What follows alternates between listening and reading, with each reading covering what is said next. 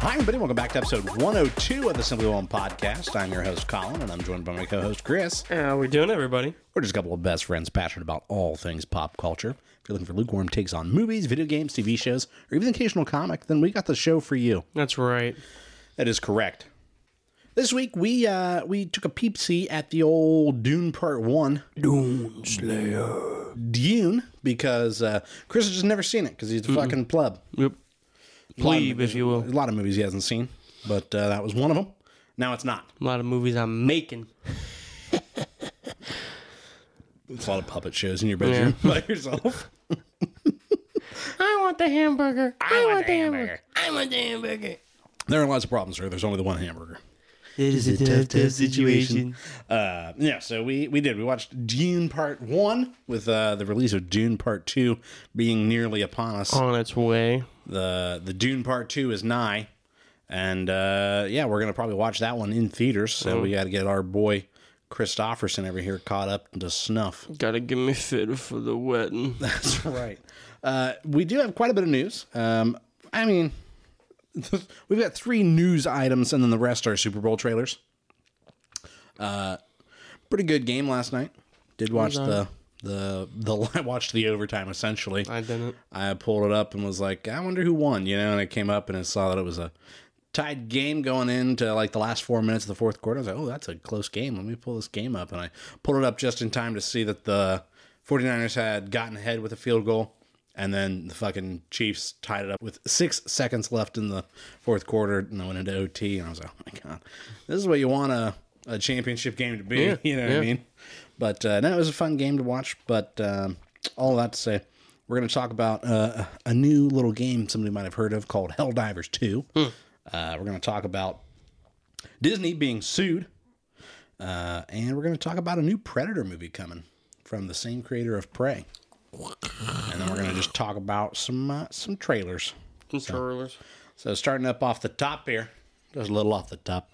Helldivers 2 is not only I believe it's PlayStation's first simultaneous release on PC and PlayStation at the same time, but it's also their most successful PC release, doubling the record of God of War. Bang. So Helldivers 2 has a peak concurrent player count, and this is as of Monday the 12th, of 155,000 people on Steam. While the peak record for God of War was 73,000. So it's a big deal right now. And I do think it's an interesting idea to see PlayStation going, okay, what if we put out some like new games just straight to PC and see how they do? Yeah. And it seems like it's doing really well on PlayStation as well. So I don't think they're going to be any... They're hurting by it, because now you've got people that otherwise wouldn't have played it because they don't own a PlayStation playing it on PC, and so they're doubling their market there. I just think it's interesting that we are seeing PlayStation start to play a little bit more nice with PC, and Xbox potentially playing a little bit more nice with PlayStation. Sounds like things are pointing towards PlayStation, which is, I don't think necessarily a good thing, if it's going to be basically no competition. Yeah. If it's just going to be PlayStation rolling in the dough and giggling and shitting on itself, and having no need to, win people over. You and I should make a gaming console. What would we call it? The Fudge Cube. I don't like that at all. I don't like it one bit. The Sinkhole. The Sim Station. Bust a Nut Hub. I don't know, the Whelm Box? I don't know. The Simp Box? No, I don't like that.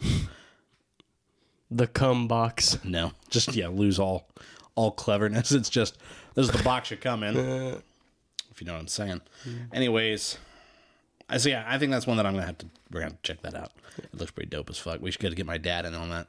Just have my dad down there screaming, having Nam flashbacks fighting bugs. It ain't me. It ain't no fortunate son. Straight up. Gina Carano, who famously played the... I completely lost her character's name. That's how famous it is. What the fuck? The big buff chick in Mandalorian. What was that character's name? Oh, it's weird because Gina Carano, the actress, kind of just sounds like a Star Wars character's name. You know what I mean? Yeah. I don't know. Not Marshall. Was it Marshall? She became the Marshall. She was going to be a Marshall, yeah. Don't know. Wasn't it like Whoopi Goldberg? It could have been something like that. Either way, she was fired back in 2021 after making some pretty questionable posts on social media where she compared being conservative to being a Jew in the Holocaust. It's like, that's pretty... That's bullseye if you ask me. I don't ask you. No, it's not. That's a very broad stroke to brush with there. And so all of that to say, she understandably got fired. Though it sounds like she got fired after refusing to meet with Disney, where they basically were like, "Hey, you should probably like come in. We got to talk to you." She was like, "No," and they're like, "All right, well, we're gonna go ahead and let you fired, go. Then. We're gonna go ahead and let you go." Well, now she's coming back and saying that she was wrongfully terminated. Saying, I want to see how the complaint phrases it. For discrimination and wrongful termination, alleging she was fired for voicing right-wing opinions on social media. And apparently, so Bob Iger was asked about it, like, do you have any, because Elon Musk is financially backing her on it, because he's mad at Disney because they won't advertise on Twitter. So he's like, well, then I'll just help tie you guys up in litigation. Help you lose. And CNBC asked Bob Iger, like, hey, what do you think about Musk back in the suit? Do you have any thoughts on that? And he just only replied, none. Got any thoughts on that? None. Mm-mm. Nope, I don't. Yeah, because figure Musk is the one that was like, what was the quote there where he was like, if someone is going to try and blackmail me with advertising, blackmail me with money, go fuck yourself. Go fuck yourself. Is that clear? Hey, Bob, if you're in the audience, that's how I feel. Don't advertise. All right, I'm not. I'm not. I already said I'm not. But, yeah, so what a weird... I don't know. I don't see that going her way. I hope they lose the settlement. I'm sure they will. Or if anything, Disney will just fucking throw money out and say, go fuck yourself. But that means they win. No, it doesn't. Because winning would be getting it official on the books in court. Yeah. Because what she's wanting is to be rehired. And that's just not That's what she's suing for. And Disney's not going to fucking hire her back. They're going to say, here's some money. We'll pay you to make you go away. And if you don't want the money, then we don't have anything else to do here. Yeah. We'll go ahead and we'll take it to court. And I don't see it working because we have every right to fire you if you don't, And we said they'd come here, and you said no. Yeah. All right. See you. Yeah, you weren't reflecting the company's values, and you refused to meet with us. So, deuces. And then it's also kind of funny because she's made a couple movies that have made like 4 digits, like thousands of dollars, not even hundreds of thousands. And now she's like, I better sue Disney. I gotta get back in these Star Wars flicks. She's either got to get the money or get the fame. It's one of them. Real recognize real. Game recognized game.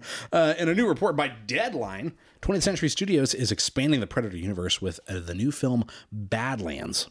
It's being directed and co-written by Dan Trachtenberg, who did Prey. And it's also being co-written by Patrick Azon, who worked on Prey as well, and the upcoming Kingdom of the Planet of the Apes. So, yo! We don't really know anything about it other than it's going to be a standalone film in the Predator universe, so it's not going to be directly related to Prey. But the name Badlands kind of is interesting to me. Makes me wonder if it's going to be off-world. That's what I call my butt crack, is the Badlands. The Badlands. I call that No Man's Land. That's the grundle right there. Yeah. All the pubes all tangled up. It's like the barbed wire. Oh. Can't get across there. Not even a horse, dude. You got guys on their stomachs crawling underneath it. Yeah. We had to build a whole machine just to get through there, dude. We invented an entire machine of war to get across No Man's Land. Isn't that crazy?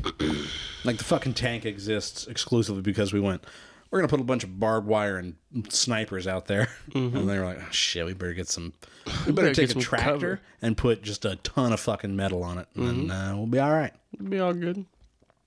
Anyways, there's no plot details or anything available, like I said. We don't even know if it's going to get a theatrical release or stream on Hulu exclusively again. But my guess is going to be it'll get a theatrical release because Prey set all kinds of records for Hulu, where it was the most watched premiere ever on the streaming service. So I would really suspect that they go, we're going to put Let's this one in shoot. theaters. Yeah. Yeah, it seems like we got back some good grace with Prey. If we advertise this heavily as like a follow-up of sorts to Prey, Right. people will fucking watch it. So I could see them going that way. Or maybe they use it to push Hulu again. Get some subscribers off of it. But that's all I have as far as news. We're talking about these trailers. Which trailer you want to start with? We can talk about Wicked. Yeah, let's start off with that one. Let's start off with Wicked. It looks like the musical, but fancier effects. Ariana Grande was there. I didn't know that Jeff Goldblum was going to be in it. I saw that. I couldn't tell if he was the wizard or not. I didn't think he was, because we saw a shot of the guy that was operating the, pay no mind to the man behind the curtain. And it didn't look like Goldblum, but I also don't remember the entire plot of Wicked. I've only seen it once with Morgan. It's got some good songs in it, so I'm kind of excited to see, like, studio quality recordings off of, from new people. And Ariana Grande, as annoying as she is a very good singer. So it'll be interesting to see. I couldn't tell through the makeup who the young woman was that's playing the Witch of the West. Let me pull her name up here. Yeah, come on now. Come on now. Come on now. Wicked. I got something wicked. Elphaba. I was trying to think of the character's name. She's not just the Wicked Witch. Her name's Got wicked Elphaba. monkey ass. It itches. Got monkey butt? I got monkey butt. You gotta start wiping better, dude. Her name is Cynthia Erivo. I don't recognize her from anything. Looks like she hasn't been in much as far as, like, major releases. It looks like she does a lot of voice work. Looks good. The makeup was nice as far as, like, making someone fully green. You know what I mean? It didn't look like they just smeared oil paint on her. Maybe Grease Gamora. paint. A little bit, yeah. Like that level of, it looks like her skin is green. Yeah. But yeah, we got like a tiny little snippet of her singing at the end. But yeah, they really didn't. The other thing that I told Morgan about, because Morgan and I are definitely going to go see it because Wicked is her favorite musical. And it's probably one of mine. I'm not a big musical person, but I really enjoyed when we went and saw it live. Hamilton's pretty good. I would like to see Hamilton live. Apparently this is a part one. They're doing it in two parts because the musical's kind of long, and then I figure it's broken up into. There's a very obvious middle point that I could see them splitting it at, but they're not marketing it, at least not yet, as like Wicked Part 1 or anything like that. I could see a lot of people going to see it, and then when it's like to be continued or end of Part 1 or whatever, they're like, you gotta be fucking kidding me, dude. I'm gonna have to come back, for a Part 2 that I wasn't mentally prepared for. You know what I mean? That could also have a lot of backfire to it, though. That's what I'm worried about. That's what I'm saying, is people are going to be like, fuck, I came to see Wicked and I'm only getting half the show. At least tell them. Because you figure I knew that Across the Spider-Verse was a part 1 and was still disappointed that it was to be continued, especially because we don't know when Beyond is coming out. So it's like, well, the story is just incomplete until I get the part 2. At least with like in Endgame and Infinity War, you knew it was coming out next year. Right. But we don't know. Though apparently part 2 is already in post-production for this and is slated for November of 2025, so you'll only have a year to wait. But yeah, I do think they need to probably market it a little bit better as part 1. Yeah. Just so that like the grandma that goes to go see it with her grandkids isn't like, you gotta be fucking shitting me. This isn't even the whole show. I gotta live for another year. I fucking didn't want to do another year of this, dude. I was hoping to call it by the end of the week. If I ever get that old, fucking put me down like a lame horse. If I'm ever so old that I wake up and go, God damn, I'm done. You know what I mean? Just do a dog a favor. Put him down. Anyways, Twisters. Twister, I barely know her. We got old Glenn Powell being a prick. I did like that the trailer on this one makes it seem like maybe we're following the dickhead team this time. Yeah. You know what I mean? Because in the first one, you're like, those fucking prickheads, And in this one, it's like the dickhead guys are the ones that we're with. And Glenn Powell plays like a cocky motherfucker really well. You figure he was in Maverick, yeah. As, oh God, I can't think of what his call sign was. Bone Salt. No, Hangman. Hangman, yeah. And he was a real prick in that. Yeah, he was. He was a fuckhead. And then he came through at the end. He ends up coming around. I guess. He literally saves them at the end. Yeah. Yeah, Hangman, you son of a bitch. I wouldn't hang around him, no pun intended. And then they all land on the deck, and everybody's laughing and shaking their heads. Maverick, you son of a bitch. Maverick, you son of a bitch. No, I mean, it looks pretty dope. The effects are pretty nice on it, actually. I was kind of like, I wonder how weird it's going to look, But no, it looks convincing. It made me think of there was a movie in the maybe late 90s, early 2000s called Night of the Twisters, and it's a true story, or it's at least based on a true story. Night of the Sisters? Twisters. And Twister Sisters? No. And it's basically just the same idea of like an outbreak of tornadoes that where it's like from like... Isn't that the one where it happened like in a school or something like that? Well, I mean, it's a whole ass town, but yeah. Just tornadoes inside the school. Well, no, but it like crashes through the I'm sure it does. But yeah, and it's like a kid and his young sister, and they're just trying to fucking figure out what the hell's going on. It's a book that was written, and then they made a movie about it, but... This kind of has the same vibe of like, it looks like it's going to be an outbreak of tornadoes as opposed to just one big tornado. Yeah. And it does seem like they're taking at least some inspiration from the idea in the first one where they have those little devices that they want to get sucked up into the tornado to like get data on the tornado. Except in this one, it seems like maybe they've evolved on that idea and they think they can stop a tornado from... Which would be pretty cool, like the concept. Yeah, you launch them if up. you can get those up in there and they disrupt the airflow, maybe, who knows, whatever the... They could explode and it just sends the air in all sorts of directions. Yeah, and breaks up the wind tunnel effect. I don't know. The vacuum. Mm-hmm. But it looks pretty cool. It is a shame that like both Philip Seymour Hoffman and Bill Paxton are dead. Yeah. And it's like they don't get to have any sort of appearance in it. Because I feel like they would definitely have made a sequel with both of them in it as the leads if they'd gotten if they were alive still. I would be surprised if Helen Hunt's not in it, even just as like a little like do like a fucking what is the Jurassic World Dominion. With who? With Helen Hunt?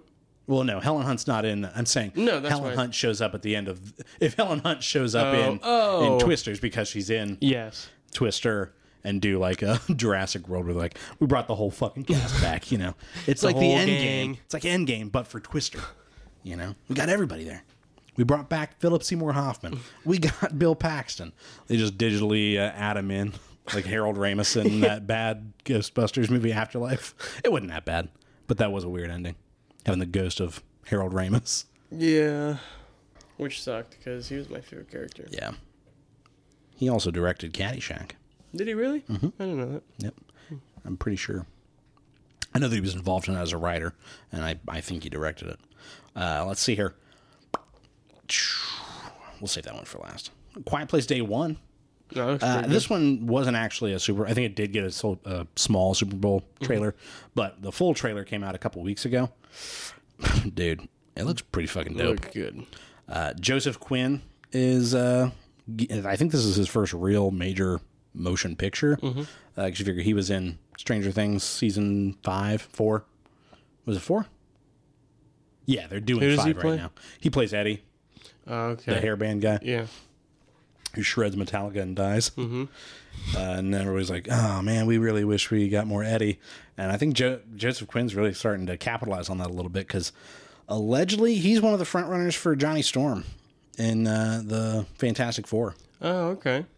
So if that's true, he'll be having a good run here. Yeah. Being a pretty popular property with Quiet Place Day 1. I really like the idea of Quiet Place Day 1, of being like... Seeing everything in chaos. Yeah. Because, they don't know right. that, sound is the enemy, and it's very easy to make a lot of noise when the world is ending. Right. And you're panicking and screaming and everybody's running. And I really like the way they set up the trailer of showing how noisy the city is. It's just traffic and just people moving and, construction and things like that. And then the trailer does progressively get quiet. And by the end, it's just you're silent. Yeah. And it's that idea of like, and it's an interesting way to depict also like the loss of life in that type of event is the world would fall silent, eventually. Yeah. Lupita Nyong'o, she's a weird one of like, she does all kinds of movies, like a wide variety. Yeah. Figure she won, at least she was nominated. I don't remember if she won or not, but she was nominated for an Oscar for 12 Years a Slave. And then she's in fucking Black Panther. And then she's in this. She's a pretty... You figure she was in Us, as she's the mom. Oh, yeah. It's pretty fucking eclectic career she's got there. She's not afraid to do a Marvel movie, a monster movie, horror movie, a drama. Which, again, we've talked about that before. That's a testament to a good actor. Yeah. Is when they can Do believably everything. do all of those things. She did a small indie like horror comedy called oh god, I can't remember what the movie's called, but she's basically like a kindergarten teacher, and the kids are on a field trip to like the zoo or something, and the zombie outbreak happens, and she's just trying to get her fucking kids out of the zoo or wherever they're at. And it's a really funny, like, goofy little movie. And Morgan and I watched it on, like, Amazon or Netflix or something. And we had a good time with it. But again, it's more like she does comedy and all that. We were talking about it. There's some scary, like, imagery in this. Yeah. Of, like, first of all, it looks like it's going to be a little bit more violent, which makes sense because there's just more. It's the more chaotic side of Yeah. it. Where, like, when there's the initial touchdown of like the meteors or whatever they are, comets, it looks like there's blood all over the streets. Yeah. When she like gets up off her feet and is stumbling around, and that woman's in the dust and is like, help me, and there's gets shredded. You're like, oh my god. Can you imagine being like, I would want to die. I'd fart, dude. Go ahead and get me out early. I fart way too much. Yeah, it's like a game of hide and seek where eventually, like when you're the last one hidden, you don't even want to be. Yeah, you don't even want to be. It's get boring now. Like, get me out of here. Getting lonely, guys. Yeah. I don't think they're looking for me. They just gave up on looking and didn't tell him, and he's just hiding in the box still. Guys, they ever do that to you as a kid? Moving on. They did it to me. You ever played flashlight tag? Dude, that's scary. That's fun as fuck. That was it. Anyways, yeah. Oh, and we get to see. I just completely lost the actor's name. I always mispronounce his name. I feel like Jamon Hansu. He's in. He was in that god awful Zack Snyder movie. What did we watch? Not Star Wars. Oh, Rebel Moon. Rebel Moon. That's the one. He was the drunkard general that they found. They splashed water on his face, and he's all they wash him down. Yeah. And then you figure he was in Guardians. He's the guy with the headpiece built in that Drax crushes his head when he says metaphor. Oh, yeah. You know, who? He's like, I'm Star-Lord, man. Come on. But yeah, and he was in part 2. So I think it's interesting that he's a connecting character. Yeah. And you're like, all right, well, we know he makes it out, but I wonder if like he's the only one that does. Yeah. You know, which would be believable for the situation they're in. Yeah. That not many people are going to get out of that. Whoever can being just be in New York City. Yeah. There's that shot when we first see him in the trailer, and he's like quieting her down, and there's just so many of them running by. You know, the building's rattling. It's like a full stampede of these things. And you're like, oh my God. Can you imagine it's been a couple days and they're still roaming the city, you know, and somebody like sets off a car alarm by accident or something, and they all just descend upon that person? Horrifying. You gotta think people are probably like setting shit off on purpose, trying to get out of there, but everyone's got the same idea. Yeah. And it's just making it even worse.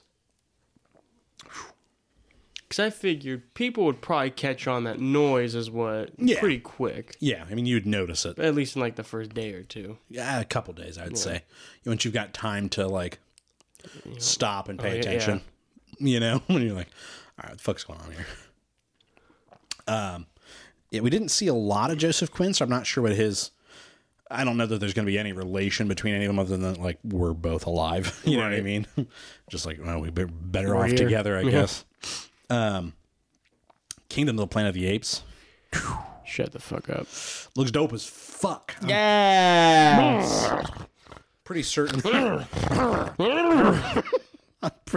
You understand me, Joe Rogan? I'm pretty certain that the young lady in that is going to be like she's from the past. Yeah. I think she's the astronaut type character. Because they're like, you know, why do they hunt her so much? And say, oh, well, because she's smarter than the others. And she's wearing, like, she's not in rags and cloths like the other humans are. She's wearing, like, cargo pants. And there's a couple shots in there where, like, they're looking at the planets on, like, the diorama or whatever. And she, like, straight up is looking in the telescope and looks pretty like shocked at what she's seeing. Alarmed. Yeah, and I don't think it's shock of like, my God, there's planets out there. I think she's looking out there and being like, that's the moon, that's Earth. Like this is Earth's solar system. Yeah, what are you talking about? And so I think they're doing the first movie's story, but from the human or the ape perspective. That's cool. Which is pretty interesting, yeah. And I love the idea of them like sneaking that in. What? And not playing it in the marketing. Oh, yeah. And letting that would be the way to get the same shocking reveal of like you blew it up, you blew it on a hell. You know, when he sees the Statue of Liberty in the sand. You know, that was a twist ending at the time. And I think if you play it from the ape perspective and don't really market that she's from the future or from the past, and then in the movie they reveal that, you're like, oh my fucking God. I'm curious on like how far in the future this is. I believe what I was reading is it's at least 300 years after War for the Planet of the Apes. So it's about 300 to 400 years on. You figure when Caesar dies, he's like 50 years old. Yeah. It had been about 50 years since the world ended. Or, you know, started to end. And now you're hundreds of years on, which is why all the humans are so devolved. It's because the illness that makes them, you know, that makes them dumb effectively. And then they've bred like that. Do you think I would, what if like I'm asymptomatic? You think that's why you're the way you are? No, I'm just too dumb to get affected by that kind of disease. You can't dumbify me. I'm already dumb. My brain's like Fort Knox. Nothing's coming in or out. Like how if you add a negative to a negative, you get a positive. That's right. If you give me that virus, I'll just be smarter. Yeah. Like, I'm Sheen. Yeah. His head's all fucking big and gross. You just add dumb to dumb, you get smart. Like, what? The fuck are you talking about, man? I'm cooking over here. Do you smell it? The fucking king. Pretty dope looking. So he seems like he's gonna be the antagonist. He is, yeah. And I'm down to see an uprising. You know, them leading a rebellion. Yeah.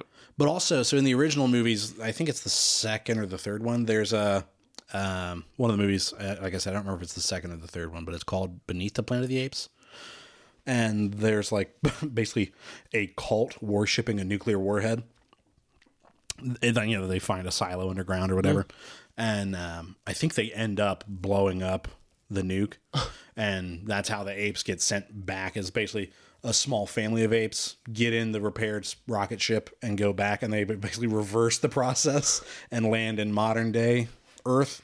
And so now these smart apes have gone back and been picked up, and their son is Caesar. And like, you know, it's Cornelia is the mom. But I wonder if, because he seems pretty like curious, you know, he's interested in science and technology, and like, you know, humans used to fly and they could communicate across oceans and all that. Now I'm going to learn and I'm going to be better. And where are we? What are we doing? Yeah. And so I wonder if he's like got a fascination with things and he discovers something. I'm curious if he's a descendant of Caesar without knowing it. Potentially. Because he looks like Caesar's son. Well, so I think the main character looks like Caesar. That's what I'm saying. Oh, okay. I thought you were saying the king. No, the king Yeah, doesn't the king look doesn't like look anything like him. That's why I was like, but the king's title is Caesar. In the on IMDb, which, you know, I mean, it's just a title at that point. Yeah. But I do wonder if it's from them knowing human or if they're, exactly. Do you think they have written history?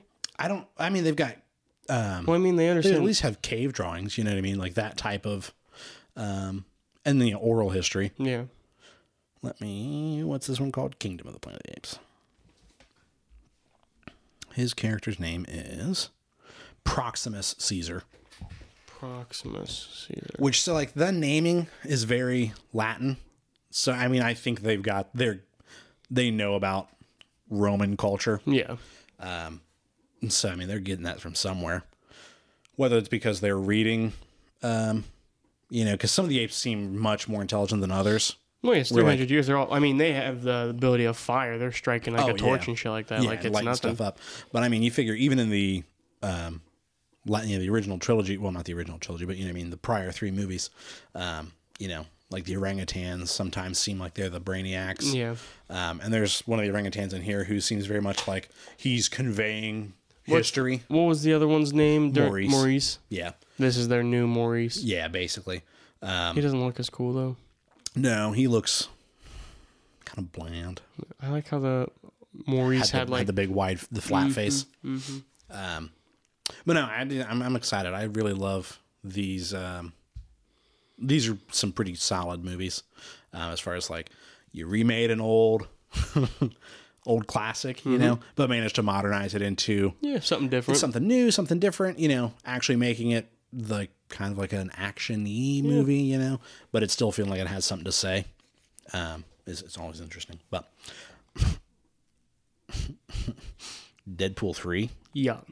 Right now is being called Deadpool and Wolverine. I say right now because they claimed like several different titles. I think they did that on purpose. I do too. Like for the longest time with Deadpool 2, there was a fan theory going around because they waited pretty long to release the title of just Deadpool 2, that it was just going to be called Untitled Deadpool Sequel. That's like a really meta reference, you know? It's just, what is this? It's the Untitled Deadpool Sequel. But also, like, one of them was like Deadpool and Friends, Deadpool and Friend, Deadpool kills the Marvel Universe, things like that. And I definitely think we're getting something like that. Straight up the TVA, which a lot of people had said was likely going to be the you know, in route was, if anybody, I mean, you figure at the end of Deadpool 2, he is straight up messing with time. Yeah. Even crossing over into other, like, Fox timelines. You figure he goes into, like, the Wolverine Origins. Yep. And kills other Deadpool. And then jumps to our reality to kill Ryan Reynolds. Before he can accept Green Lantern, is that right? And and so I mean he's messing with all kinds of things, so it makes sense that the TVA would want him, but it seems like maybe they want him because of his ability to do that, rather than like, hey, you're messing with things, like, hey, you should come work for us. It seems like, well, it almost seems more like you're gonna work for us, or else we'll just go ahead and prune you. Now how would that work for Deadpool? What do you mean for pruning? Could they prune him? Why couldn't they? I don't know. I don't know. I hadn't thought about it. I just thought they might not be able to. Yeah. I mean, it's not killing him. It's just sending him to the void at the end of time. It's true. So, I mean, it would work fine because it's not like he's impervious to it. It's just, he gets teleported there. Which it does look like they end up there. Because at one point, you see one of the TVA guys that's in handcuffs and he's begging, please help me, help me, help me. Mm-mm. And he looks like he gets picked up by Eliath, the cloud. From the void. And Deadpool's like, oh my fuck. He's freaking out because this is some crazy shit that he's just been dropped into. For the most part, he's had a relatively, like, other than like Juggernaut and like Cable is pretty and crazy what's the kid Inferno? But Cable's pretty crazy insofar as he's a time traveler. But beyond that, Deadpool's had a relatively grounded experience. You know Francis, what I mean? Maybe. Yeah. But so to then go, here's the Marvel Universe, this is the TVA, there's a multiverse, you know what I mean? Yeah. But I love that because he is fully aware of his situation. He's just cool with it. He's able to just be like, he's even making reference to the fact that, like, I'm going to fix the cinematic universe, and he thinks he's Marvel Jesus. He's the Messiah. I'm the Messiah. I'm Marvel's Jesus. I'm Marvel's Jesus. I'm here to fix it. I'm back. I've come. I like when they wake him up. He's like, you seem to have soiled yourself while you were unconscious. And he's like, I wasn't unconscious. Who are you? Who are you? Why am I here? It is pretty cool to see the TVA like in a movie and like just seeing Deadpool in the TVA. Mm-hmm. I saw some people that were like, I wish Mobius was there, but I think it's like, it'd be weirder if Mobius was there because it's like, all right, we saw how big the TVA is. Why is Mobius the only agent? On every case. Yeah. Give the guy a break, dude. It does make me wonder where in relation to Loki, like time-wise, it is. Has Loki happened already, and this is the new TVA that's reformed under Loki? Could be. Or is this prior? I did like that there's a reference there where Deadpool, like, in the comics, desperately admires Captain America. Mm-hmm. And in the footage there, when they're showing him, like, the new Marvel stuff, hey, this is everything that's happened in Marvel, basically. And he sees Captain America and he's fucking saluting him, And it makes me wonder, like, does he know Captain America somehow? Or is he just seeing him and being like, God, I got to salute that guy. Salute that guy. Oh, God, look at him, you know? That's America's ass. Yeah. I am just excited to see him Cool. fully, like, be able to make fun of and make direct reference to Marvel things now, as opposed to, like, having to be a little tongue-in-cheek and hopefully get permission, you know? Right. They can just fully go in on it. Yeah, and there's like a bunch of blood. They're dropping the F-bombs, no problem. And No, It's like, I mean, Marvel knows that, like, that's what people expect out of Deadpool. Don't change it, because that's just going to put a sour taste in their mouth of like, oh, well, they Disney-fied Deadpool. Now you're just going to make a shit ton of money, and people are going to want to see what happens next. Mm-hmm. The interesting thing will be if he shows up in, like, other characters' stuff, like, and then he has to be PG-13'd. Yeah. You know what I mean? How they handle that. I don't know. It'll be interesting. But, yeah, we don't really get much Wolverine. We do get to see, like, the back of him. His shadow. Well, we see the back of him as, I believe the character's name is Patch. And it's a Wolverine who's all, like, spiffy. And he's got, the pointy hair like he does. And he's got an eye patch on. And he shows up in a Grey Hulk issue as, like, I believe they just call him Patch. And there's a scene where Deadpool's walking up to, like, it looks like maybe a private poker game or whatever. And he's looking at the back of somebody in a white suit with the hair. Yeah. And I think that's Patch. Yeah. So I'm wondering if he's doing some TVA work and he's catching a bunch of variants of Wolverine potentially, or if he's looking for, like, the real Wolverine. You figure even in the Deadpool movies, he had a pretty big affinity for Hugh Jackman Deadpool, or Hugh Jackman Wolverine. You figure he has the statue, the little action figure of him being impaled by the tree. Yeah. Which is kind of funny, but it looks pretty cool. I'll be excited to see, like, if he gets to mess around with time in the TVA, like, if they put him in situations throughout Marvel history, basically. They drop him in somewhere. I don't know. How deep will the quote-unquote fixing be? The saving. But, I don't know. I'm excited for it. It looks pretty exciting. It's the most I've looked forward to a Marvel movie in a minute, I think, from a trailer. Where, like, I see a trailer and I go, fuck, that's going to be fun to watch. Right. It's been a minute since I've felt that way about a Marvel movie. I'm trying to think of the last Marvel movie I felt this excited for. We were pretty hyped from, like, early trailers for Black Panther 2. We were. And then we were I was really excited for the soundtrack and that. Yeah, wasn't that? So disappointing. Yeah, I'm with you. I'm trying to think. I mean, I think initially I was excited about the idea of Multiverse of Madness. Mm-hmm. You know what I mean? Of seeing the multiverse really for the first time through Doctor Strange's eyes, and then it kind of was lackluster. It was just not good. Yeah, and that's the thing. I'm like, oh God, please don't let this be another, like, that looks good, and then it's not. Or it's just fine. I wish there was some way that they could have hidden that Wolverine was in it ahead of time and then let this trailer be the reveal. You know what I mean? Yeah. But there's no way you would have gotten away with that. It would have leaked so hard. Yeah. With set photos and people spying and doing digging and stuff. But yeah, if they could have held that surprise and then at the end of the trailer you just straight up see Wolverine and you're like, yo! Oh my, it's here, it's here. Yeah, and then the title reveal, make the trailer just Deadpool 3. Yeah, I saw one that was like Deadpool versus Wolverine. Yeah. And then Hugh Jackman posted on Instagram a fake one that said Wolverine and asshole or something like that. And he's like, there, I fixed it for you, bub. Oh. Want to talk about Dune? Let's fucking talk about it. Obviously, we're just going to spoil it because it's a 2 to 3 year old movie. I'll let you be the old... since you've read the book and you're just such a Dune expert. I'm not. It's been forever since I read the book. I even asked you, I was like, who is that? What is this? What's going on? Yeah, they lost you kind of quick, didn't they? Early on in the movie, you were like, what the fuck's happening? Wait. Yeah. In the movie, they throw you right in and spinning. Yeah. It's spinning as soon as it goes. That's what I was like, oh, shit, I was expecting some groundwork. But no, they just keep going with it. No, they expect their viewers to be a little bit intelligent enough to gather as they go. You know me. I'm neither one of those things. I need to be spoon-fed. I'm neither little nor intelligent. big and fat and dumb. Whoa, you need to relax, man. So Paul Atreides. I didn't even ask for the synopsis. What are you doing there? You got a synopsis over there for me, Bob? No, I don't. Paul Atreides, a brilliant and gifted young man born into a great destiny beyond his understanding, must travel to the most dangerous planet in the universe to ensure the future of his family and his people.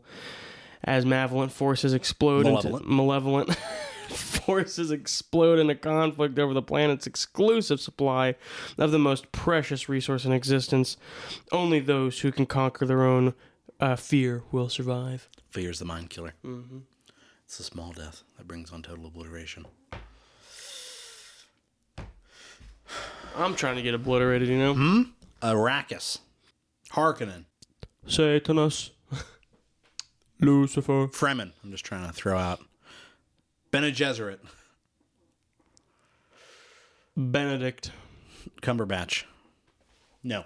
That's one of the things that I really enjoyed about the movie. I remember thinking about it when I first saw it, was that theme of, like, early on for Paul, the idea that everybody else has some sort of plan for him. Yeah. You know what I mean? And he doesn't seem to have his own. Except for his dad. Well, but even to an extent, there's that thing of, like, dad basically being like, yeah, you're my son. You'll always be my son. That's the only thing I ever needed you to. But he still has that dad thing of, like, when I was your age, I didn't want it either, But basically being like, but you'll come around, And so, the plan is you're going to be the Duke. And then the Bene Gesserit seem to have big plans for him. Mm-hmm. To the point of, like, there was this weird feeling of, like, and you kind of see it on his face, I think, when he realizes that to an extent he was bred. Yeah. In a way, Yeah. Where, like, they've been selectively pairing women up with certain partners to try and get this son, And so, like, when his mom says that, and he kind of does have a look of, like, wait a minute. Somehow him being born on purpose because he's so important makes him feel less important to his mom. In a way, does that make sense? Yeah, because I'm not important as a son. He's an idol. Yeah, exactly. I'm not important as your son. There's no interpersonal love there. Mm-mm. It's like, you're going to be the chosen one. Yeah. You know what I mean? And it's like, yeah, but I'm your son. I'm your kid. I'm Paul. Yeah. The scene when he goes through the I almost said Yom Kippur, the Jewish holiday. I can't think of what it's called. The needle. It's got a name like that. Oh. The box. The Yom Kippur. He's got to go through Yom Kippur. Next is Passover. Let's see here. What's the box? What's in the box? The box. Dune. Frosted Flakes. Called.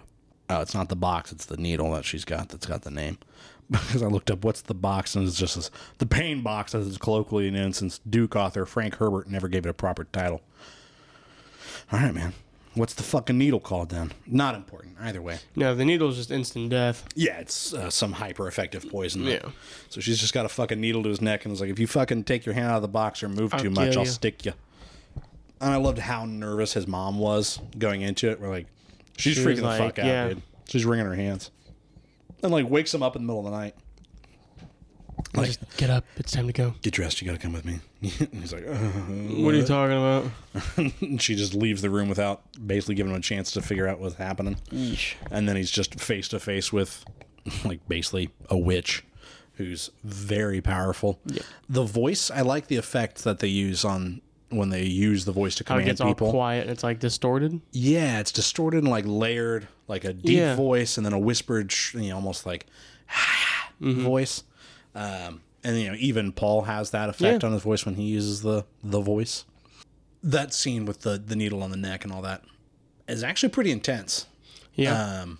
And it's a very effective, like, you don't know what's going on in the box to hurt his hand that bad, And when he even asks, like, what's in the box, she's like, pain. And you're like, excellent. Bet. Give me in there, What if you put your willy in there? Pain without love. I guess it would just hurt. I would fuck it. think And then fucking all types of box, you know? you're foul. You're foul.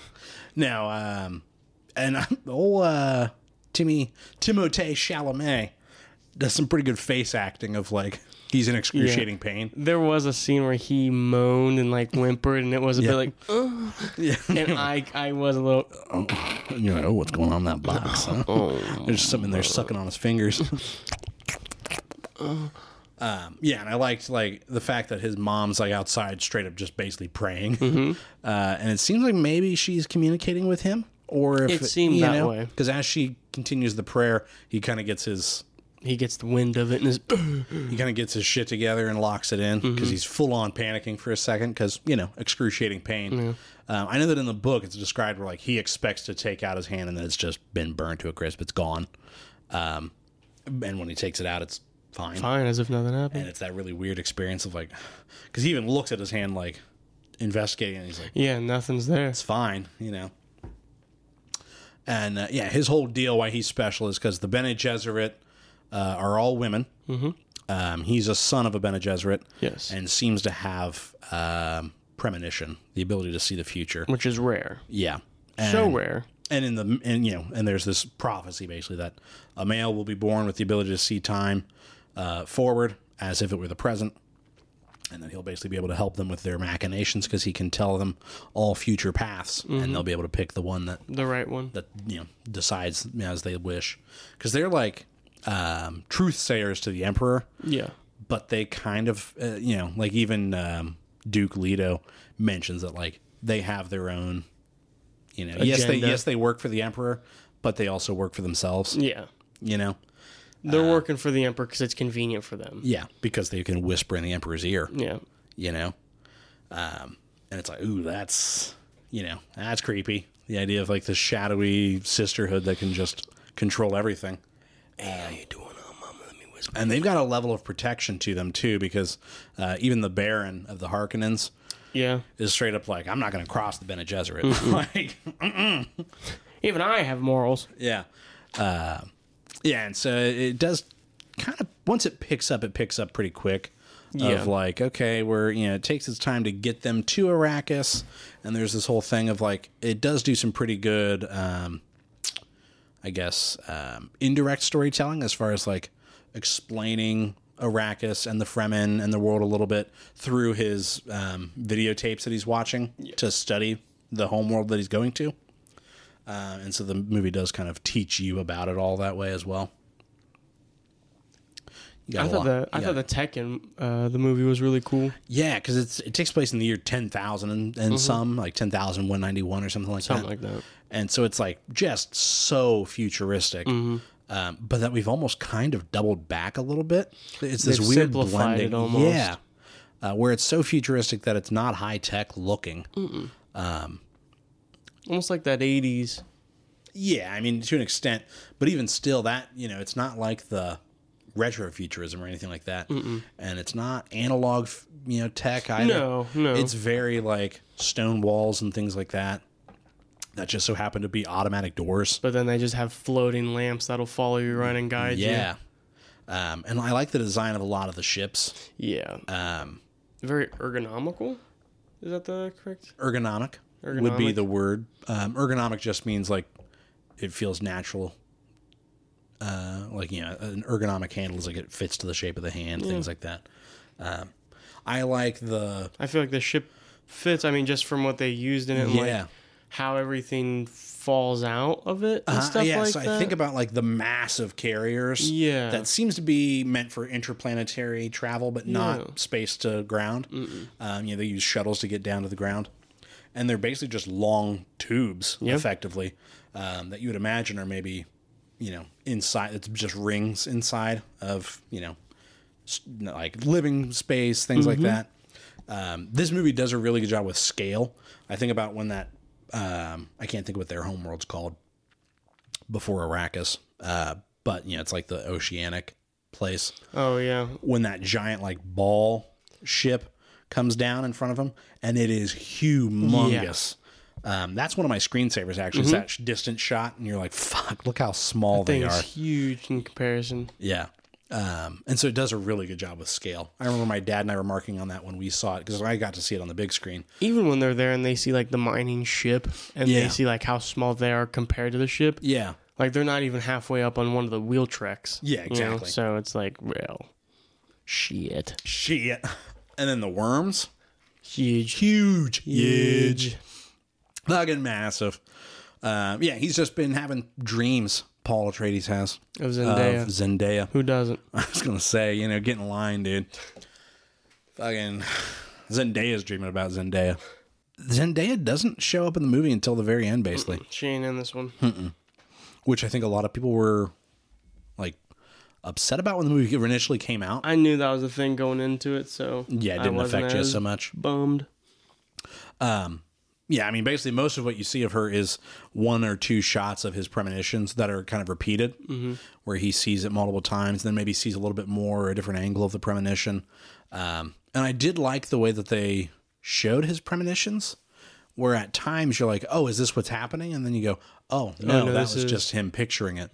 And that they kind of conveyed towards the end where you're like, oh, okay, so there are possibilities that he's seeing, not facts, not like guarantees. Because you figure towards the very end, he's having premonitions of Jonas, I think was his name. Jameer. Was that his name? Jameer or Jamis? Jamis, I think. Maybe Jamis. Yeah. He's having visions of Jamis basically training him on how to live with the Fremen and things like that. And then come to find out he fights to the death with Jamis. Yeah. He has to kill him. And I like that he kind of assumes that they both make it out of the fight. Yeah. And is trying to get him to yield. And then realizes that, no, that's not how this goes. And he's like, oh, okay. I guess I got to kill this guy. Yeah. And so you're like, oh, okay, yeah, there are possibilities, not guarantees. And he, like, full on is having premonitions of, like, a massive universal war on his behalf. And he's kind of horrified by it, Naturally. There's just wholesale slaughter in his name. And he's like, oh, I don't like that future. And I think it's an inevitable future, potentially. Maybe. You never know. Maybe there's a follow-up book called Dune Messiah, where he is the chosen one, potentially. It's called Marvel Jesus. No, it's called Dune Messiah. And I'm pretty sure that's going to be the 3rd Dune movie and the last one. Okay. Because he has, what's his nuts, Denis Villeneuve, who did this, has said, yeah, I'm doing a 3rd one. Yeah. And that'll be it. But... I really enjoyed Duncan, Idaho. That name always cracks me up. It's super futuristic. The man's just Duncan. And Paul. Yeah. Just common names. And then you've got Duke Leto, and that feels much more like that feels right. Different or sci-fi, potentially. Yeah, but then you just got Paul and some Duncan. Dude. Duncan. That's all he is. He's just some dude.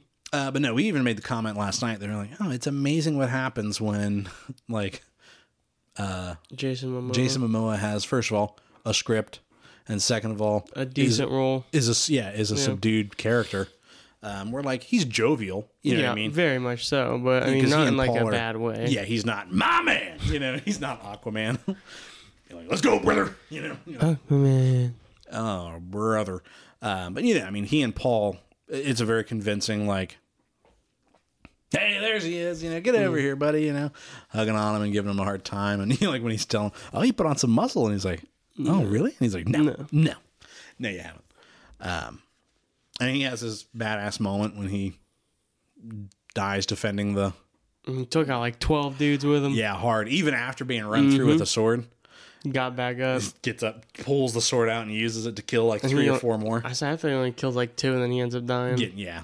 But I like that in the end there when he is, last stand after he's pulled the sword out and going, you can see his shield just keeps flashing red where they're getting him. Where they're fucking him. And he just keeps going. That is an interesting thing about Dune as a whole, is because it is such a, like, it is to sci-fi as like Lord of the Rings is to fantasy. There's a lot of like world there and like lore and background where like, the reason the shields work the way they do is because, the reason they go into bladed combat like they do is because things that move fast deflect off their shields, their personal shields. Yeah. That's what he even mentions, like the fast blade. It's the slow blade that makes it through. So like when they've got those darts that basically burrow, and they vibrate their way through and then sink in. Oh yeah, and Duke Leto gets shot right between the shoulders, and he's trying to reach for it. You know, he can't reach it. You're like, no, my boy, Duke, not Leto. He Oscar Isaac's got a killer beard in this movie. He does, and he died in vain. Yeah, and he almost takes the Baron out with him. Almost, he was close, but he's just not good enough. Yep, Baron's a freak with his fucking spinal tattoo thing. His spinal like upgrade. Yeah. They make the Baron scary. Yeah. Very overbearing.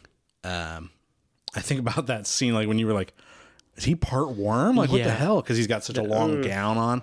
And when the noise his spine thing makes when it's like... Yeah, it just sounds like it's cracking it all back into place. And he just floats up. And he's so fat. I mean, he's very, like... large. He's the example of, like, the greed of an empire, you know, where it's like you picture just this fat king who just gorges on food because he can, you know, and then he's got this thing that levitates him because he can't walk, and he's just got such big fat hands. He's just a large dude, just big woolly mammoth. Do you know who that is? That's yeah, he played in Andor. Yeah, fucking Skarsgård. Yeah, Kellen. Yes, Skarsgård. And it's like, oh man, putting him under that fat suit and all that, it's hard to recognize him. He's such a good actor too. He is. He plays that That's role his dad, really isn't well. it? Bill Skarsgård's dad. Yeah. That's what I thought. Bill, fucking Peter Skarsgård, fucking Alex Skarsgård. There's just so many of them. The whole family. I think he's got like 12 children, and something like 6 or 7 of them are in show business. How many of them are successful? 3 or 4. I think some of them maybe are more famous at home in Sweden on like TV and stuff. Yeah. But yeah, Baron's really scary in that, as like, especially like the Harkonnens, like just their whole vibe of them being like these really weird pale people who live in dark areas, and you know, like their structures are black stone with dim lighting, and it's just like, do these people just live in caves? What's their deal here? You know. It's a very bleak looking movie, and it's a pretty stark contrast between that and like being out in the sand fields, the spice fields. There is a beauty in it, though. Yeah. Oh, it's a very beautiful movie. Denis Villeneuve is very good at making like the grays and the darks and the blues and things like that look more colorful, interesting to look at. He directed Prisoners. Oh, yeah, which is the same way. Yeah. You know, it's a very gray and bleak movie because it's supposed to be Pennsylvania in the fall, you know, and it's raining the whole time. Blade Runner 2049 is him as well. And it's another one that is very, you know, dark and bleak. Have you seen Blade Runner 2049? Not yet. I know. Brother, I really want to. Man. I want to so bad. We got to watch it, man. You haven't watched Interstellar? Come on now. We do a pop culture podcast, and you haven't seen all these fucking... let me breathe. all these pillars of pop culture. Let me breathe. Anyways, back to Dune. Is it Dune or Dune? Dune. Dune? Dune. Dune. Dune. That's how the British say June. June. Dune. Anyways, what's his nuts? Old David Bautista. Not in this one much. I would expect to maybe see more of him in the follow-up. Who does he kill at the end? Does Dave Bautista kill his uncle? No, he talks to him. That's what it was. Yeah, I would get those two confused. Having a conversation and killing somebody. If you're not having a conversation while thinking about killing him, are you really having a conversation? I said, are you having a conversation? If you're having a conversation and you don't know you're having a conversation, are you really having a conversation? Let that one sink in on you. Yeah, no, I am. I'm watching how like fucking exhausted your eyes are, and you're just talking fucking nonsense at me, and then you're like, "I gotta think about that." I'm like, write that one out. I'm like, liberal. Yeah. Put that in your fucking tailpipe and smoke it. You're like, what the fuck are you talking about, dude? No. Yeah, Dave Bautista didn't have much to do in this one, unfortunately. Same with old Josh Brolin as Gunny. I was a little disappointed. I wanted to see a bit more of him. He's in the second one. We've definitely seen him in the trailers quite a bit. I thought we would see more of him as we did Jason Momoa. Yeah. In this one, because he was just a pilot. Yeah. Like, he's just a dude, a guard. Yeah. He fucks up when he gets out of the city there on Arrakis when they're being attacked. Yeah. And he just fucks his way through those troops. And then, like, the other three just back Like, off. yeah, we're done. Like, you know what? Take the ship. Get out of here. Take the plane and get out of here. Yo, the ornithopters? Cut it out, dude. Dope. They're cool dope looking. as fuck. When Duke Leto, when they save that, the spice miner, and they dive, tuck the wings in and dive. You were over there like, I saw over there like bite your lip like. I was like, that's fucking cool. dope. That was cool as fuck. Yeah, and the spice seems to amplify Paul's visions. Yes. Where he's having them awake as He's opposed sensitive. to being asleep. He's sensitive to it. And, the Force. So the longer he's there, Schwartz be with you. so I think the longer he's there, living amongst the Fremen, breathing in the spice, he'll get the blue eyes, obviously, and then also his ability will be much more like. I wonder if he'll gain more control over it, the ability to just selectively see what he's trying to see. You know what I mean? And I guess that's where the thing is like, is that a good thing that he can see it more? Right, Because it's going to be changing more often, which is going to make him change, which is going to make everything change a lot more. Yeah, exactly. I am excited for the second one. I did see an interview with Chris Nolan where he was talking to Denis Villeneuve, and he was talking about that he'd already been able to see Dune Part 2, and he compared it. He said if Dune 1 is A New Hope, Dune Part 2 is Empire Strikes Back, and he said, which is my favorite Star Wars movie. And Denis Villeneuve was like, that's a very big compliment. Thank you so much, in his French-Canadian accent that I'm not going to attempt, Do it. I don't know how to do a French-Canadian. Bingo. I didn't realize we knew Denis Villeneuve. He's just here. Mangerie. Can't you tell I'm French by my outrageous accent? I love the book of Dune. I read it so many times. And you're like, oh, God. What is this man saying to me? What is it? Your fucking eyes are killing me. But, yeah. Like I said, we didn't really do this one in, like, a hard structure because it's been out for a couple years. It was just, hey, here's some highlights. But, all in all, what did you think of it, having seen it for the first time? I thought it was good. I didn't know. I thought it was going to be a bit more of a slow burn because of how long of a movie it was. Yeah. But it is still there kind of jam-packing a lot of busy, stuff. Yeah, it is a busy 2 hour, 40 minute. Hours, yeah. So I think if I was a little more prepared for that, I would have been like solid through and through. But I'd say a quarter of the way through, I was caught up and I was like, all right. Yeah. Got to lock it in. Yeah. Put that phone down. Let's focus up. But then, no, I liked it. I'm curious to see more about the Fremen. Yeah, the Fremen.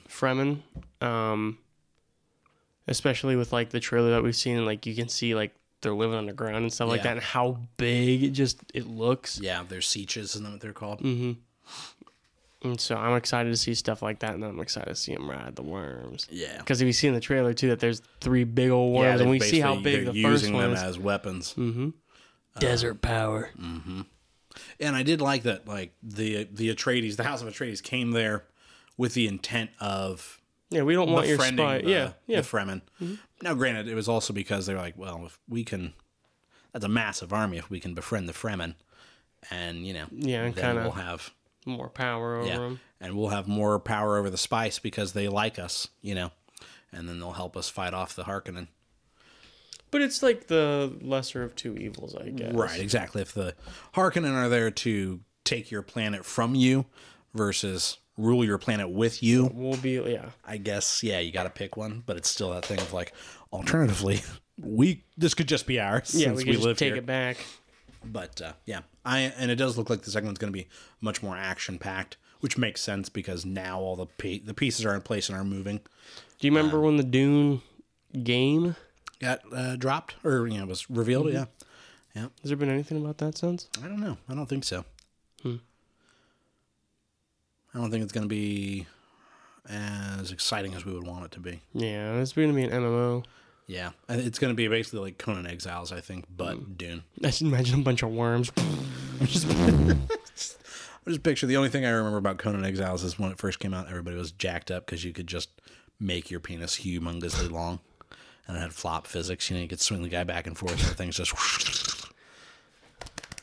flapping around. If I can't customize my worm, throw some flames on it. You know what I'm saying? Get some undercarriage lights, some bass boosters. Oh, I thought we were talking about your dick. Nah, Yeah, we are. No, we are. No, we are. I want the undercarriage lights. I want the chains. You've just got neon lights on your taint. Yeah, I want the tramp stamp on my dick. Bunk? No. I mean, last minute thoughts on Dune before we move on? No, it was good. If you were rating it, what would you rate it? Like out of 10? No. Well, that's not how we rate shit around here. No. How do we rate shit around here? Well, I'm glad you fucking asked. You can be either overwhelmed, which means your expectations were met, or you thoroughly enjoyed the film. You can be underwhelmed, which means you thought it was a big fat stinker, it wasn't that great. Or you can be right in the middle and be simply whelmed. What did you think? 1, 2, 3. Yeah, we can. 1, 2, 3. Overwhelmed. It was good. It was really good. I've seen it three times now. I think my biggest hiccup was just like I was so a little caught off guard with how fast you're in and you go. Yeah. And a lot of stuff to fit in 2.5 hours. Yeah. Which I think justifies it being broken up into 2 parts is how dense this is. I thought I heard a rumor that they're going to be breaking it up into a third. There will be a third movie, but it'll be Dune Messiah, and that's what I was saying earlier. Yeah. I thought it was something else. I don't know. But no, I'm excited for the second one. No. Well, Chris, what you been thinking about this week? I think what you meant to say is welcome back to Chris's Cryptid Corner. I'm your host, the Chris. Douche. So this week, I'm actually going to be talking about, let me get it all pulled up here, the Bohemian Club. I know what you're thinking, not Bohemian Rhapsody, not the Queen. Is this the thing that you talked about last week with Alex Jones? Yeah, but we're removing Alex Jones from it and just talking about what... Yeah, go ahead. But the Bohemian Club is an elite invitation-only social club that was founded in San Francisco in 1872 by a group of male artists, writers, actors, lawyers, and journalists. Liberals! But again, it takes kind of a funny turn. Since its founding, the club has expanded to include politics and businessmen. The club is known especially for its annual summer retreat when it's known as the Bohemian Grove in the Redwood Forest of California's Sonoma County. An event that continued in the 21st century. Notable members have included Clint Eastwood, Henry Kissinger, Richard Nixon, Ronald Reagan, Charles Schwab, Mark Twain, and Jack London. Some big names in there. Oh, yeah. The Bohemian Club was founded by a group that included the journalists for the San Francisco Examiner. The term Bohemian was meant to conjure the cultured, intellectual, urban Bohemian, right? As opposed to an impoverished type. Yeah. It's basically the Freemasons, but for the more artistic, high-minded folk. They chose an owl as the club's totem and gathered regularly to socialize, drink, and put others in like a theatrical and music performance. And the club inhabited temporary locations until it established its permanent headquarters in the early 1930s on Taylor Street in downtown San Francisco. The annual trip began in the summer of 1878. In the 20th century, members' retreat garnered a reputation for involving highly secretive and cultish rituals, the most well-known as the cremation of care, instituted in 1881, an opening ceremony whose purpose was to make the club members carefree from the outset of the retreat. That performance took place in the front of the large concrete owl built in 1929 in the center of the camp at Bohemian. Of course, more than a century, the Bohemian Club has grown into a membership of approximately 2,500 members, including several former U.S. presidents and high-ranking politicians during the military officials. The site for the club's retreat covers approximately 2,700 acres, and it has become one of the increasingly inaccessible, which lends further mystery into the events of the participants. It is thought that the 16-day encampment, as the members call it, involves, among other things, concerts, like we said, theatrical performances, lectures called the Lakeside Talks, parties, casual networking, and government policy review, all taking place out of the public eye. In the 21st century, the Bohemian Club maintained its reputation for being highly exclusive with its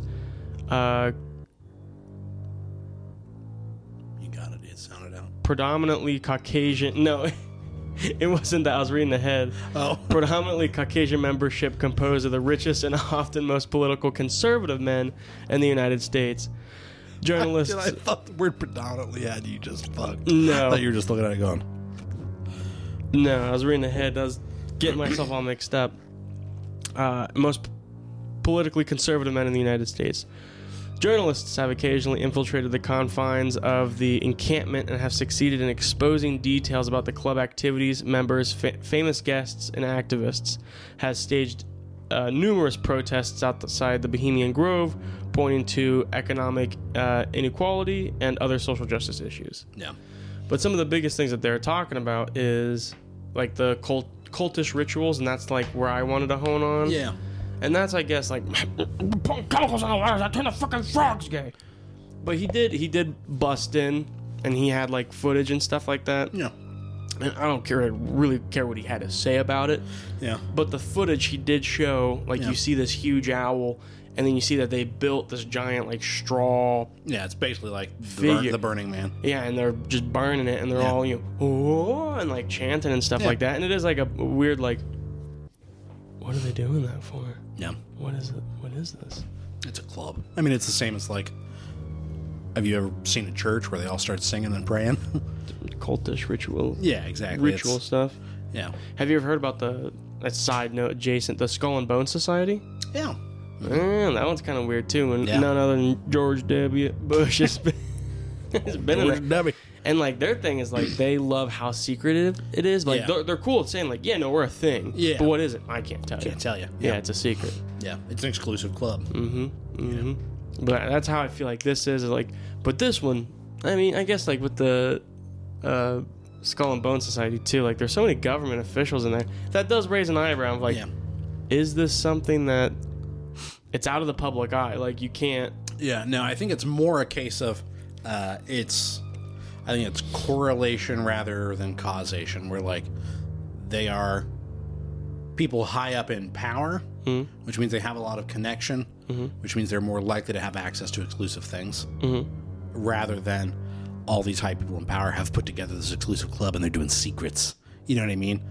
It's more, well, yeah, if anybody's going to have access to something exclusive, it's going to be those people. But they got corrupt shit going on. They got what? Corrupt shit going on. Potentially. But the corrupt shit would be happening whether they had a club or not. That's just fucking weird. Like, I don't know. Like, burning shit and, like, chanting and stuff. I don't know. Just stuff like that gives me the goosebumps. I mean, it's Burning Man. Yeah. That's what Burning Man is. Yeah, I don't know. It just gives me, the thought of it gives me the willies. Like, it just, that creeps me out. Like, the seance of it. Yeah. It just, I don't know. It gives me chills and makes me uneasy. Oh my God, these people are burning shit. Fucking loons, dude. If you've ever burned something and made a seance, send us an email at Simply Whelmed. Send us an email at Simply Whelmed mailbag. We'd love to hear it and talk about it. That's right. Would we, though? Oh, yeah. I'd talk about it, no problem. You can say you. I don't think we. I'd say no problem. There's no that we would love to talk about it. I could give two fucks to talk about it. If you've connected to the devil through a Ouija board, send us an email. You got hate in your heart. If you got hate in your heart, brother, let it out. Oh. But what about you, Colin? What have you been thinking about? Steam had their Next Fest this past weekend, which is where basically a bunch of demos and stuff are available. Oh, yeah. For like up and coming games and things like that. One of my favorite things to do is hop on there and just go to, you can sort it by like most downloaded demos. Sure. There's a game that I'm really excited for that I think we talked about whenever it was first revealed, either at like E3 or a PlayStation event, called Pacific Drive. And it's kind of got like a cartoon-esque art style to it, kind of cel-shaded. But basically it's a first person, you're driving a a real beat up car that you're having to scrap and scavenge to repair through the Olympic exclusion zone, which is basically the Olympic Peninsula up there by Seattle, where sometime I think it was in like the 50s or 60s, something happened there and they walled it off. They just have a massive exclusion zone up there, and it's like this weird extra dimensional thing. There's a ghost town. I think it's somewhere in Pennsylvania. Yeah, it's Silent Hill. Or yeah, like something happened, or like There was a coal mine, and it caught fire beneath the city, beneath the town, and so then there's just constantly smoke and stuff coming up through the cracks in the ground. And No, yeah, we talked about that. I don't think it was that. I think it was something else. I can't remember what it was. There was like an emergency evac situation, so like everything's just left there. I'll figure it out. I'll talk about it. yeah, I mean, just keep in mind that sounds remarkably like the town in Pennsylvania that inspired Silent Hill. Maybe it's not Pennsylvania. Then. Could be. But yeah, so you're basically a visitor there, and the demo is basically like the first hour of the game, effectively. And so I was playing around with that. It's pretty cool. Of like you're driving around in the car, you're scrapping stuff, trying to get things together, and to get you back out of the exclusion zone, and the world will start to like decay around you and shit. You got to drive out of there and get the fuck out. I don't know if there's combat or not. I didn't really get. I'm cool with no combat. Yeah, I didn't get a vibe that there would be. It felt more like there's gonna be some hardcore evasion. You know, I got to get the fuck out of here. I still want to play that Choo Choo. Yeah, what was that? Choo Choo Charlie? Mm-hmm. Looked pretty cool. But then I played a demo for Drug Dealer Simulator 2, which actually was pretty fun. Yeah. It still needs to be optimized. There was quite a bit of like frame rate dropping, where I was like, golly, I am stuttering here.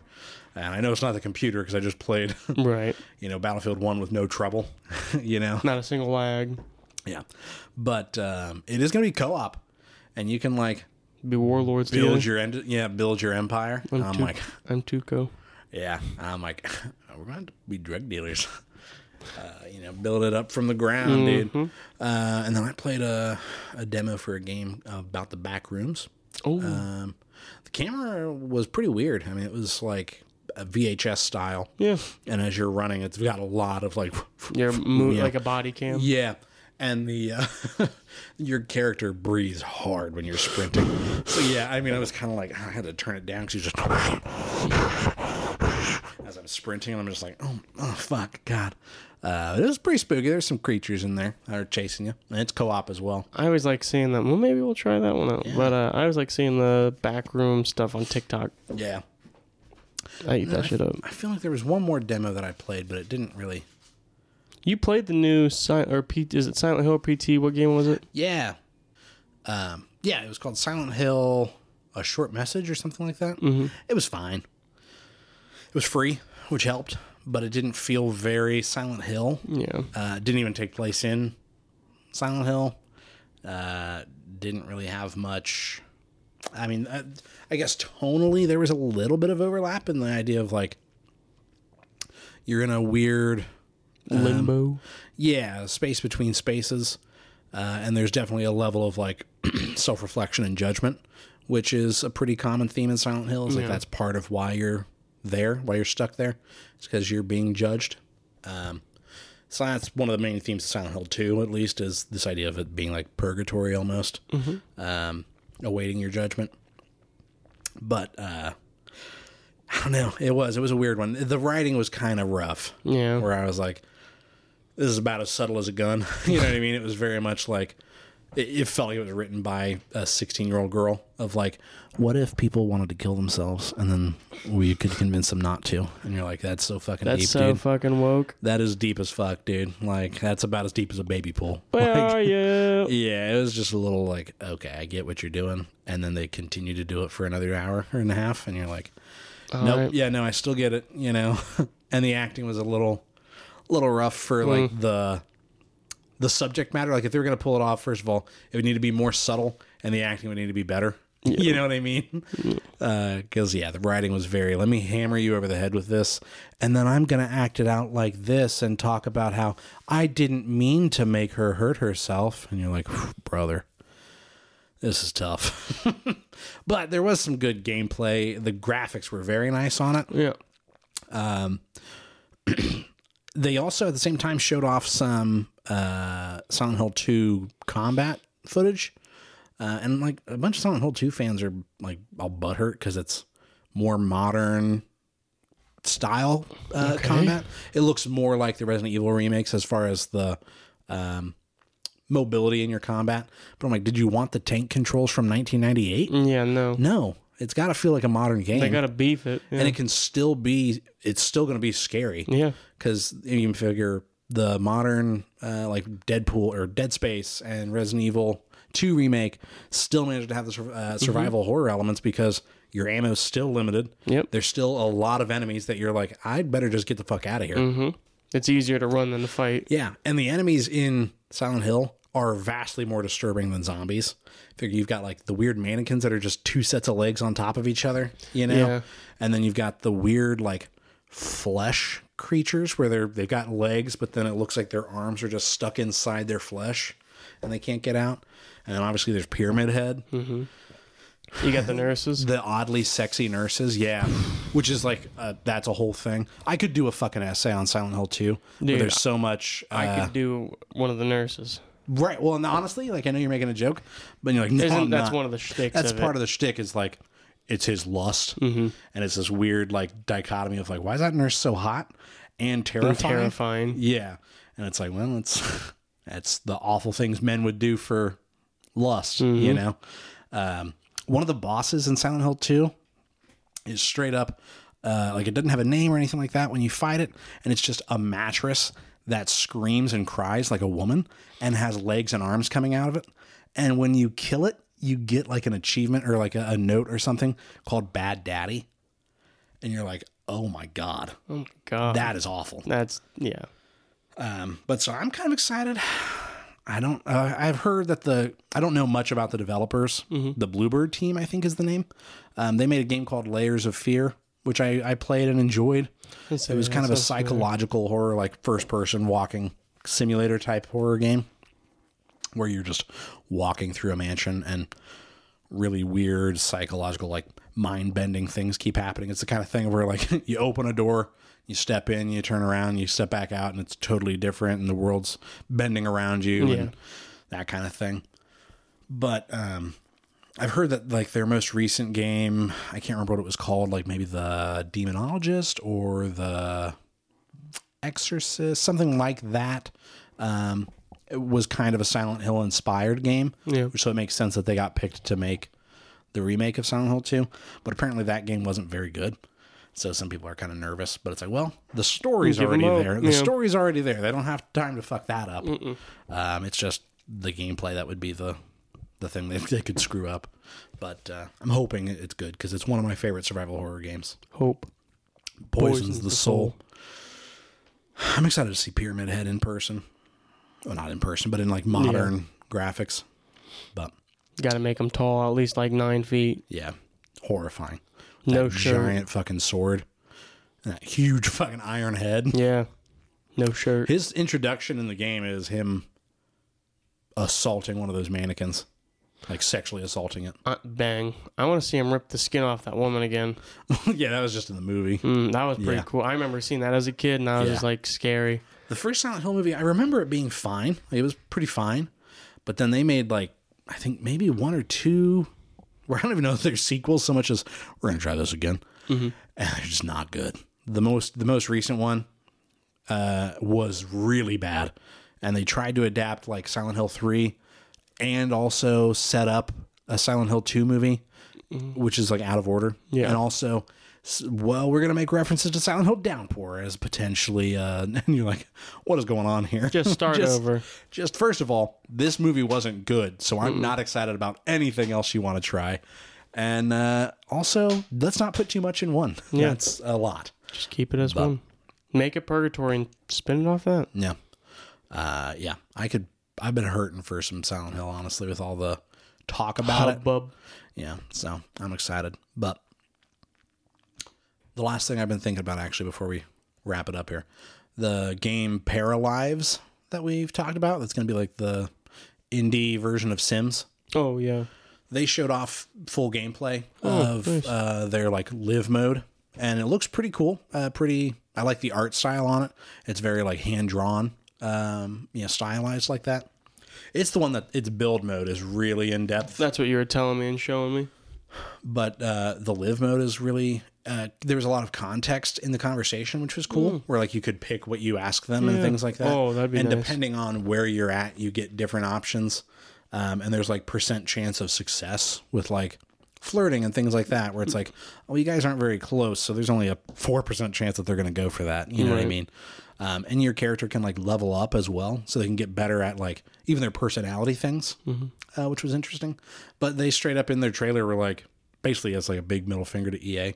It's going to enter early access. Their goal is early 2025. But they said that it'll be constantly updated for free and will never have paid DLC. As like a big, bold, never have paid DLC. So I thought that was pretty promising that they're like making the statement now. And then, they basically have to hold themselves to that, because otherwise everybody will be able to point to that trailer. Hey, remember when you first showed it off and said we wouldn't charge this you? wasn't going to be a thing? Yeah. Where you at? And then you've got EA, who nickel and dimes the shit out of you. If they're able to stick it to EA, that's going to make EA kind of shit their pants a little bit. But if not, and you EA is figure going to lean back and laugh. The people that make City Skylines are making a life simulator. I don't remember what it's called, like My Life or something like that. But it looks different enough that I don't know. It wouldn't necessarily be for everybody, but it looks pretty in-depth as well. So I think, EA needs to start watching their back. I think they've got some competition, which, like we've always talked about, that's what The Sims needs, because the concept's good. It's fun to have a life simulator, but by golly, if EA's got the corner on the market, you're going to spend $600 to get everything they've made, which is just fucking obscene. Stupid. But I think that's everything I got for you, kid. If you guys enjoyed this episode, be sure to give us a great review and likes and all that good stuff. Make sure you give us 5 stars on iTunes, Apple Podcasts, Spotify, wherever you're listening to us. Tell your friends about us. Spread the word. Make sure you like, follow, and subscribe on that audio streaming service of choice. That way you get notified when we post our episodes every Wednesday. If people want to get in touch with us, tell us what they thought about Dune, the Deadpool 2 trailer, Deadpool 3 trailer, or anything like that. How would they do that, Chris? Yeah, you can always take a look at us. You can check us out on like our socials, our Instagram, Facebook, YouTube is Simply Whelmed Podcast. Our Twitter handle is whelmed_simply. You can always send us an email at simplywhelmedmailbag@gmail.com. That's right. Next week's episode, do you know what it is? Do you remember? Is it Marvel? It's Madam Web. Madam Web.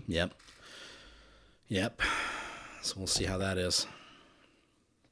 I hope I'm wrong. Yeah, right.